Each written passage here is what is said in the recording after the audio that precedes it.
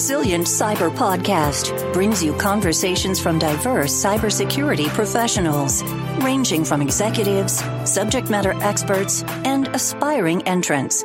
Today's diverse threat landscape requires systems that can withstand a variety of cyber incidents, remaining trustworthy and secure.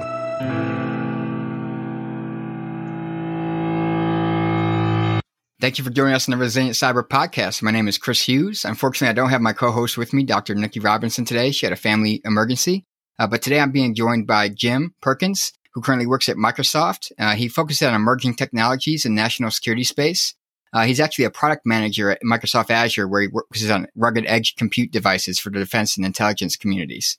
After 11 years on active duty, Jim also is currently still serving as a major in the Army Reserves with the 75th Innovation Command. He's also active in various community groups such as Defense Entrepreneurs Forum and the Joint Software Alliance, which we're going to touch on as well, both two nonprofit communities for innovation and technology within national security. So Jim, thanks for joining me.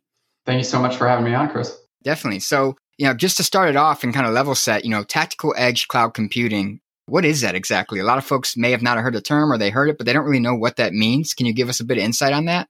Absolutely. I think most people are familiar with the idea of the cloud, centralized compute resources, virtualization, economies of scale. And then so edge computing is being able to push those resources away from, centralized data centers into edge nodes, whether it's a vehicle, man-portable, something closer to your office. And then the tactical flavor is, really pushing it out to the limits of austerity, where communications, your local infrastructure of public fiber networking, things like that are scarce. And then really adding on constraints around space, weight, power, and even electromagnetic emissions and things like that. That's really what the spectrum sums up. And it runs from, large scale units down to small silicon devices, kind of at the IoT level, but that's the umbrella of it. Yeah, I think from what I've seen of it, can kind of run the spectrum, like you said, from like a modular data center all the way down to like kind of a tablet handheld type device that you may take with you on a tactical operation or something like that. So as far as that goes, with regards to the DoD and the military, even the intelligence community, what are some of the advantages that this type of technology provides? And then also, like, what are some challenges that still exist within this space? That's like the bread and butter of what I work on every day. At the end of the day, the bleeding edge users for edge computing or tactical edge computing are the military and intelligence customers. More than any other segment, they are pushing the boundaries of it. And the best part is just like, if you're developing, utensils for people with arthritis, that's going to accrue value back to your core customers. Well, if we can build something that's rugged, power efficient, durable, and designed to be able to run in the austere conditions, that's going to just generate even more value for people who are doing autonomous driving elsewhere. For the military, these advantages, like if you're working in an austere location, whether it's in a war zone, a humanitarian response effort, where you have to bring power generation, previously you were working pen and paper with battery-powered line-of-sight radio communications, and that was kind of it. But now you're being able to bring machine learning and local inferencing for video processing so that you can fly a drone over an area and look at high water marks or, disaster damage. You can look at roofs that, got destroyed by a hurricane and need tarp repair, or countless other capabilities that you're bringing there. The downside, frankly, is this presents just new challenges that people haven't thought about. They're used to working with computers in their day job, but they never thought about power. They never thought about heat, cooling, HVAC, or taking new dependencies on these things that it's just different. When you add in a new system, you've got to think about the second order effects of it. So it's a really cool problem to have. It's unlocking many new use cases, but changing the way people have to think about planning for missions. Yeah, it's a fascinating way to look at it. I think a lot of people associate this kind of tactical edge computing, they associate with like military operations, but people forget that the military is also involved with humanitarian response and things like you mentioned, natural disaster. So there's a lot of different use cases around that. I know you also are involved with various organization groups that we talked about, like the Defense Entrepreneurs Forum and Joint Software Alliance. Can you tell us a bit about those and why those are important to the DoD and intelligence communities? Absolutely. So broadly, organizations that are highly security focused tend to be more bureaucratic, frankly, because of the fact that security and process are driven in that inherent way. These are organizations that want to be resilient in the face of a catastrophic event, national emergency. They have to be able to keep running. And so that bureaucracy is a survival mechanism, but it also inhibits our ability to grow and think differently. The Defense Entrepreneurs Forum was an organization that was founded in 2012 as a nonprofit by a variety of sort of junior folks from across the national security space in the United States primarily. And it was really focused on giving voice to these junior level change agents, people who wanted to be able to have an outsized impact within their organizations. That took off, and it's continued to thrive as an organization by empowering folks to, instead of celebrating senior leaders that want to talk about transforming something, it's no, these are the people who are out there, bringing 3D printing to masses, or bringing, Raspberry Pis to, replicate a $5 million vehicle-based system. And then sort of as a secondary offshoot, or something that was growing in there, was this community of software developers. There's been a really recent push in the last 4 years or so to bring software development in-house in national security. For the last 45 years, they've really pushed that outside. They frankly, they didn't even have people that were competent software developers by modern standards. They had people that were writing different things, or maybe site reliability engineers, things like that, but not developers. And so we've built this community, the Joint Software Alliance, or JSOF, to really just try to support the people that are at the front lines, like pushing code into production at a variety of classifications, especially in this highly restricted space. People that are doing computing for state and local governments, they have to meet certain requirements. If you're doing it for the federal government at large, you have to meet different requirements. But if you're doing it for national security customers, you have to meet some of the strictest requirements available. And it's bureaucratic, to say the least. So we wanted to really just invest in the people that are doing that, because the national security community wasn't quite taking care of it. Yeah, definitely. You actually, you touched on a couple of things I wanted to speak about there, like the Defense Entrepreneurs Forum. I actually attended the DefX Software event last week, I think it was. And it was really, really great to hear from like all these different innovators within and outside of the DoD, from technology companies and others. One thing they had was a panel from folks from the SWAP study that was done, I believe through DIU. Is that correct? Defense Innovation Board. Yeah, DIU okay. Part of it, but the DIB was the one that drove it. DIB. Yeah. So the DIB SWAP study. And one thing they talked about is, the conclusions that they came up with and how some of those recommendations are being implemented now within DoD to innovate and change the way things are done and kind of tackle some of that bureaucracy and maintain that competitive edge among, adversaries, of course. But one thing they also talked about is like how many senior leaders haven't really read the study yet. They've been in meetings where someone says, "Oh, I've never heard of that study." I think within DoD, something I see, not even within just that study, but we have a tendency to, kind of admire problems rather than address them. Like every year I'm hearing about, workforce challenges associated with DoD or technology challenges associated with DoD. And it's like we keep reiterating and restating the problems, but not addressing them. I mean, as someone who's working both for a technology company, but also still involved with the military, what is your thought on that? Oh, man, there's so much to chew on there. And I'm going to try to start with like a few simple nuggets. One of the first things a smart friend of mine, Josh Marcuse, says often, the DoD doesn't have a tech acquisition problem. It has a tech adoption or implementation problem. It's like, we know how to buy things. We've sort of solved that problem. It was a problem for a while, but it's now getting the people to integrate this technology into the day-to-day operations. The second part of this goes back to, I think it was Bill Clinton's campaign in like the 90s. It's the people, stupid. It's not a tech problem anymore. Like, again, we figured out how to buy some of these things. To a certain extent, we figured out how to use them. But we, when we look at workforce challenges, we can recruit all day, but we can't retain, because of the fact that you're taking a person who, they just graduated, or they're, they're in the workforce and they're used to working on an enterprise IT company or in-house at, any Fortune 500 company. And you bring them into the DoD where they're not allowed to deploy a simple web application into production because they haven't filled out 17 forms of, compliance paperwork. It's like, this is silly. And so it's not just that one person who's the developer, but it's the layers of people above them that also need to be, I hate to say re-educated, that's a sort of like a loaded term, but that need to help understand the value that these people bring into the organization. That's really kind of the start of it. There's so much more to it than that, but those are kind of like the wave tops. Yeah, definitely. I think that, like you said, we can recruit people, but retaining them is definitely a challenge. And I think, as you mentioned, some of the issues is, the ability to deploy things and the red tape and the bureaucracy. And then there's also, disparities among compensation, but there's also draws to public service, around mission and Absolutely. Impact and the things you get to work on. I've seen some really promising efforts through Defense Digital Services and 18F, for example, them being able to bring in some really tech savvy folks into government and do great work. And then you mentioned JSoft as well, and like kind of the outsourcing of software developers and software development among the government. What are your thoughts around how changes can be made, maybe from a workforce perspective or even like within the military career? I've seen some changes made to establish like digital engineering career fields and things like that within the military. What are your thoughts on that front to help retain some of those folks and provide a career pathway within the military? You're hitting on so many things I love talking about. The first thing, just to be clear, like if I haven't said this, people who say that money is the challenge, that's their throwaway answer. That's not the problem. People are called to service, and whether it's a 2-year stint with DDS or I spent 11 years in uniform on active duty, but there's plenty of people who serve the military for 3 to 5 years, not making a career, but they just want to serve their country. No one's taking their money to the grave, and they'd be more than happy to take a nominal pay cut for a couple of years to be able to do something good.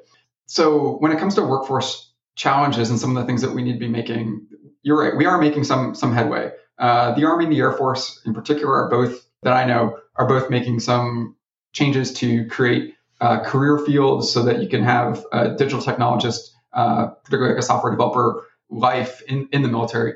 The National Security Commission for AI recently released their final report last month, and Chapter 6 in it is all about workforce development, everything from basically creating an entire new service academy that's computer science focused for building out kind of like a digital talent core for not just the military, or sort of not just one branch of the military, but for the military at large, sort of the way we have a space force, we have, cyber communities, but essentially just creating like, almost if you think of like a branch agnostic medical community or a branch agnostic IT community where they can go there. It doesn't matter whether you're building application and production for the Air Force, the Army, it's all sort of the same governance controls. And so being able to move around in that space is one of the new ways that we're trying to look at it. And then there's a variety of other flexible opportunities for people to, sort of be directly commissioned into the military, to sort of jump up in pay grade and try to meet that pay differential, but also give them the opportunity to have a little more influence. There's a variety of ways that we're looking at it. I still don't quite think that we're getting after the true problem, frankly, because at the end of the day, unfortunately, you have people who've been in the military, the senior years in the military have been in the military for 30 plus years, 30 to 40 years. And they have lived in this Luddite-centric environment where, these iconic green notebooks and printed paper, like that was the way things are working. They don't have email on their phone. They can't walk into a conference room and say, Alexa, start my meeting. Like these are just things that are so, the hardest part about getting out of the military is, having ubiquitous technology and not having your jaw hit the floor every time that something normal happens. And so it's getting them to understand what the art of the possible is, and then how to truly leverage the people that are in their force, even the people that are currently there. You have people graduating from a variety of top tier schools and degrees in computer science that then go become an infantry officer or an Air Force maintenance officer. And they can build you amazing things because a lot of the stuff that we need is just sort of banal back-end applications for, logging and data and, data analysis and dashboards. Like you just need to be able to empower those people and charge them with doing something better than what they currently have, with existing systems. And there's a lot of challenges there because the legacy that we're dealing with is systems that were built that don't have, available APIs that you can, scrape data from. And so it's not an easy problem to solve, but there is some senior leader education that needs to go on for them to really understand, like, these are the right places to push on and these are the right areas to pull on. The problem isn't entirely getting the right people in the door. You have a lot of the right people already in your organizations. That's sort of it in a nutshell. Yeah, no, I think you're spot on. A lot of it's just empowering those people that are already within the ecosystem to make the impact needed. One thing I was curious about to get your perspective on is because your position at this unique space of intersection between military and technology companies, right? We always see like government trying to adopt commercial technologies and commercial best practices, but then we also see in some cases pushback from technology companies in terms of working with the government. And some people like to make the case that there's a mutually beneficial relationship between, thriving US-based technology companies and then national security. What are your thoughts on that? I think that basically there's a mutually beneficial situation. If you're based in the US and you're doing business there, you have a vested interest in having a strong national security. What are your thoughts on that? Obviously, I'm super biased because I work in national security technology. So I over-index on this, but I think you're absolutely right that yes, there are strong incentives for us all to have national security interests in mind. That said, it is dishonest for us to think that any stakeholder, in this discussion is going to just sort of come to the table blindly and not have their own trust considerations that need to be evaluated. The DoD can get upset with the private sector for not wanting to partner with them, but the DoD also has to recognize they've done a variety of things that have violated the trust of these companies, and so it's not entirely on the other side. And trust is earned in drops and lost in buckets, and so working together slowly and sort of painstakingly, frankly, to build this trust, starting with small wins, like that's at the end of the day, it's where we have to go. And no one's turning their back on the national government, but as different administrations come and go or different priorities come and go, obviously it's going to ebb and flow. I also think that there's some, when you go back to the private sector, there's some realization of the implications of the technology they're building. You can build something you think is totally, again, banal. We're building a social media platform. How is this a national security thing? Oh, let me tell you how that's a national security challenge. Or countless other, especially at the hardware level, we're talking about national security implications. It's totally fair to recognize that both sides have skin in the game, but it's also important, as any shrewd negotiator would say, to recognize that we need to find that win-win situation. And there are plenty of them as long as people continue to come back to the table, because it's a multi-shot negotiation. Like, we're going to try again, we're going to restart things. And so I'm always optimistic that it's going to get better. I think more and more people are recognizing that we do have shared interests, but we just have to be honest with ourselves about what things we did wrong in the first place and how we can make that better. Yeah, I think humility and communication honestly would go a long way on that front. Just to pivot a bit, I've also heard you say that the future of national security is digital technology integration. So with the increased growth of things such as cloud computing, DevSecOps, modernization, what roles do those play in national security? Great question. So I don't know who sort of teed this up, but one way of looking at it is that the F-35, it's a fifth generation fighter. It is not a fighter jet with a computer on board. It is a flying edge compute device that can do Mach 7 or something like that, 12 Gs. That's what it is. There's some crazy stat, I forget where to cite it, but the U.S. automotive industry hired more, and it might even be orders more, 8 times more software engineers starting in 2017 than mechanical engineers, because software is becoming a core part of all of the things that we do, whether people want to believe it or not. And in the national security space, we need software to make people more efficient for everything from, command and control communications to data processing. We're collecting more video footage and intelligence off of different platforms. So that's where this integration is coming from, because we can no longer try to say, oh, well, we're the military, we don't need software. Yeah, you do. You absolutely do. You need it in-house. You need it partners, systems integrators. It's going to be a very big part of it. So that's all of the topics you just mentioned between cloud computing, modernization. These are all out of the priorities that we have in the national security space. To me, there's nothing more important than those ones. All of the other strategic threat priorities that we think about are dependent on our ability to get this strategy right. And if I can offer, getting that strategy right depends on people, not technology. Yeah, just to follow up with that, I've heard people say that the next domain, obviously, of war is going to be a cyber one. And you mentioned a lot of the senior leadership has been around a long time. They're used to traditional ways of conflicts and things like that.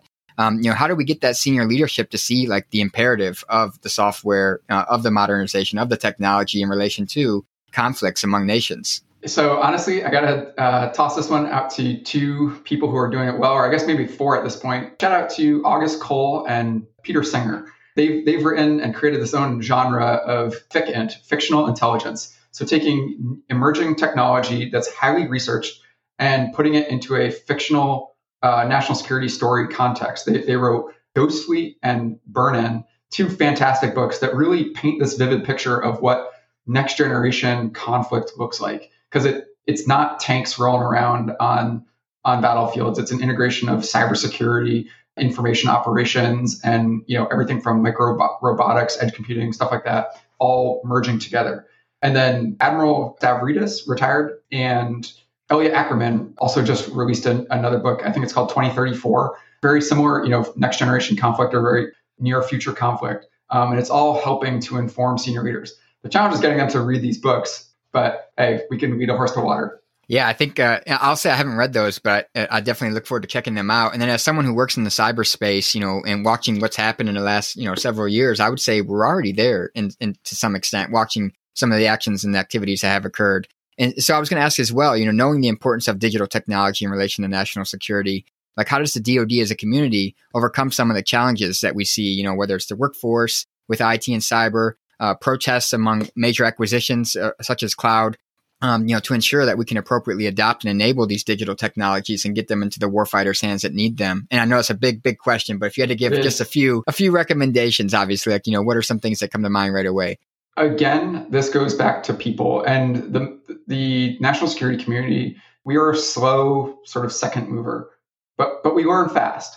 And there are some amazing people who are helping to drive these changes to lead us in the future. Paul Puckett in the Army Enterprise Cloud Management Office is one of those people where he's brilliant, and he understands that some of the things that are limiting our ability to adopt software is not the software or the people that are. It's not the people that are building the software for us. It's the way that we write contracts and set predefined limits of if you reuse IP, you're going to make less money off of this contract than the previous one, which limits our ability to use infrastructure as code or other templatized capabilities. That's us just shooting ourselves in the foot and making it harder for us to scale things in the future. And that's just one. Again, it goes back to people, getting smart people, recognizing that admitting that you have a problem, and then finding a person who's competent enough to actually take it on. Truly, that's the way we're going to be able to get through this. There's not a simple answer, but that's where my optimism lies. Yeah, definitely. I will say, as someone who was, former active duty Air Force myself, and then a Navy civilian, and have been around this space for some time, while there's a lot of challenges, I will say things look promising, very promising, more than they have in the past. And I'm excited about where, DoD and technology is headed within the government. It's hard, or it's easy to get pessimistic if you live and breathe this every day and you feel like you're hitting bureaucracy constantly. But we are moving in the right direction. It's slow. I wish it was faster, but things are actually getting better. Yeah, I agree with you there. So with that said, I did want to wrap up with our usual question we ask all of our guests. What does cyber resilient mean to you? And then, given your role and your experience, I'm going to ask you to put a national security spin on it. What does cyber resilient mean from a national security perspective? I knew this was coming. My simple answer is highly available. And that's because I work for Enterprise Cloud. So that's one of our, foot stomp words. And in the tactical edge space, this is, if you're taking one server out to the field, you need to find a way to make it resilient so that when it's going down, you still have the resources available to get your mission done. Because it's not just, compromise of your systems, but also just you didn't bring the right batteries, enough batteries, and being able to work through it.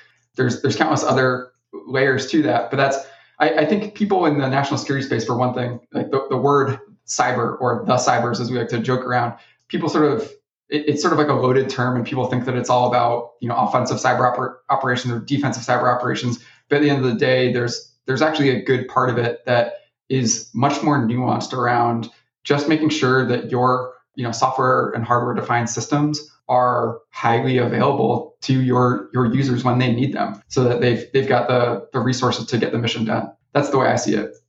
Maybe that's biased based on what I currently work on. No, I focus on cloud a lot myself, and I always traditionally think of it as like, the traditional benefits of cloud computing, hyperscale, elasticity, on demand, availability, those kind of things. But I think what's interesting is the work that you're doing is like when you have situations where that's not always the case. You don't always have connectivity. You don't always have power. And that's where you really need to be resilient, is in those use cases. So with that said, I definitely appreciate you joining us today. And thank you for everyone who tuned in as well. Thank you. Thanks, Chris.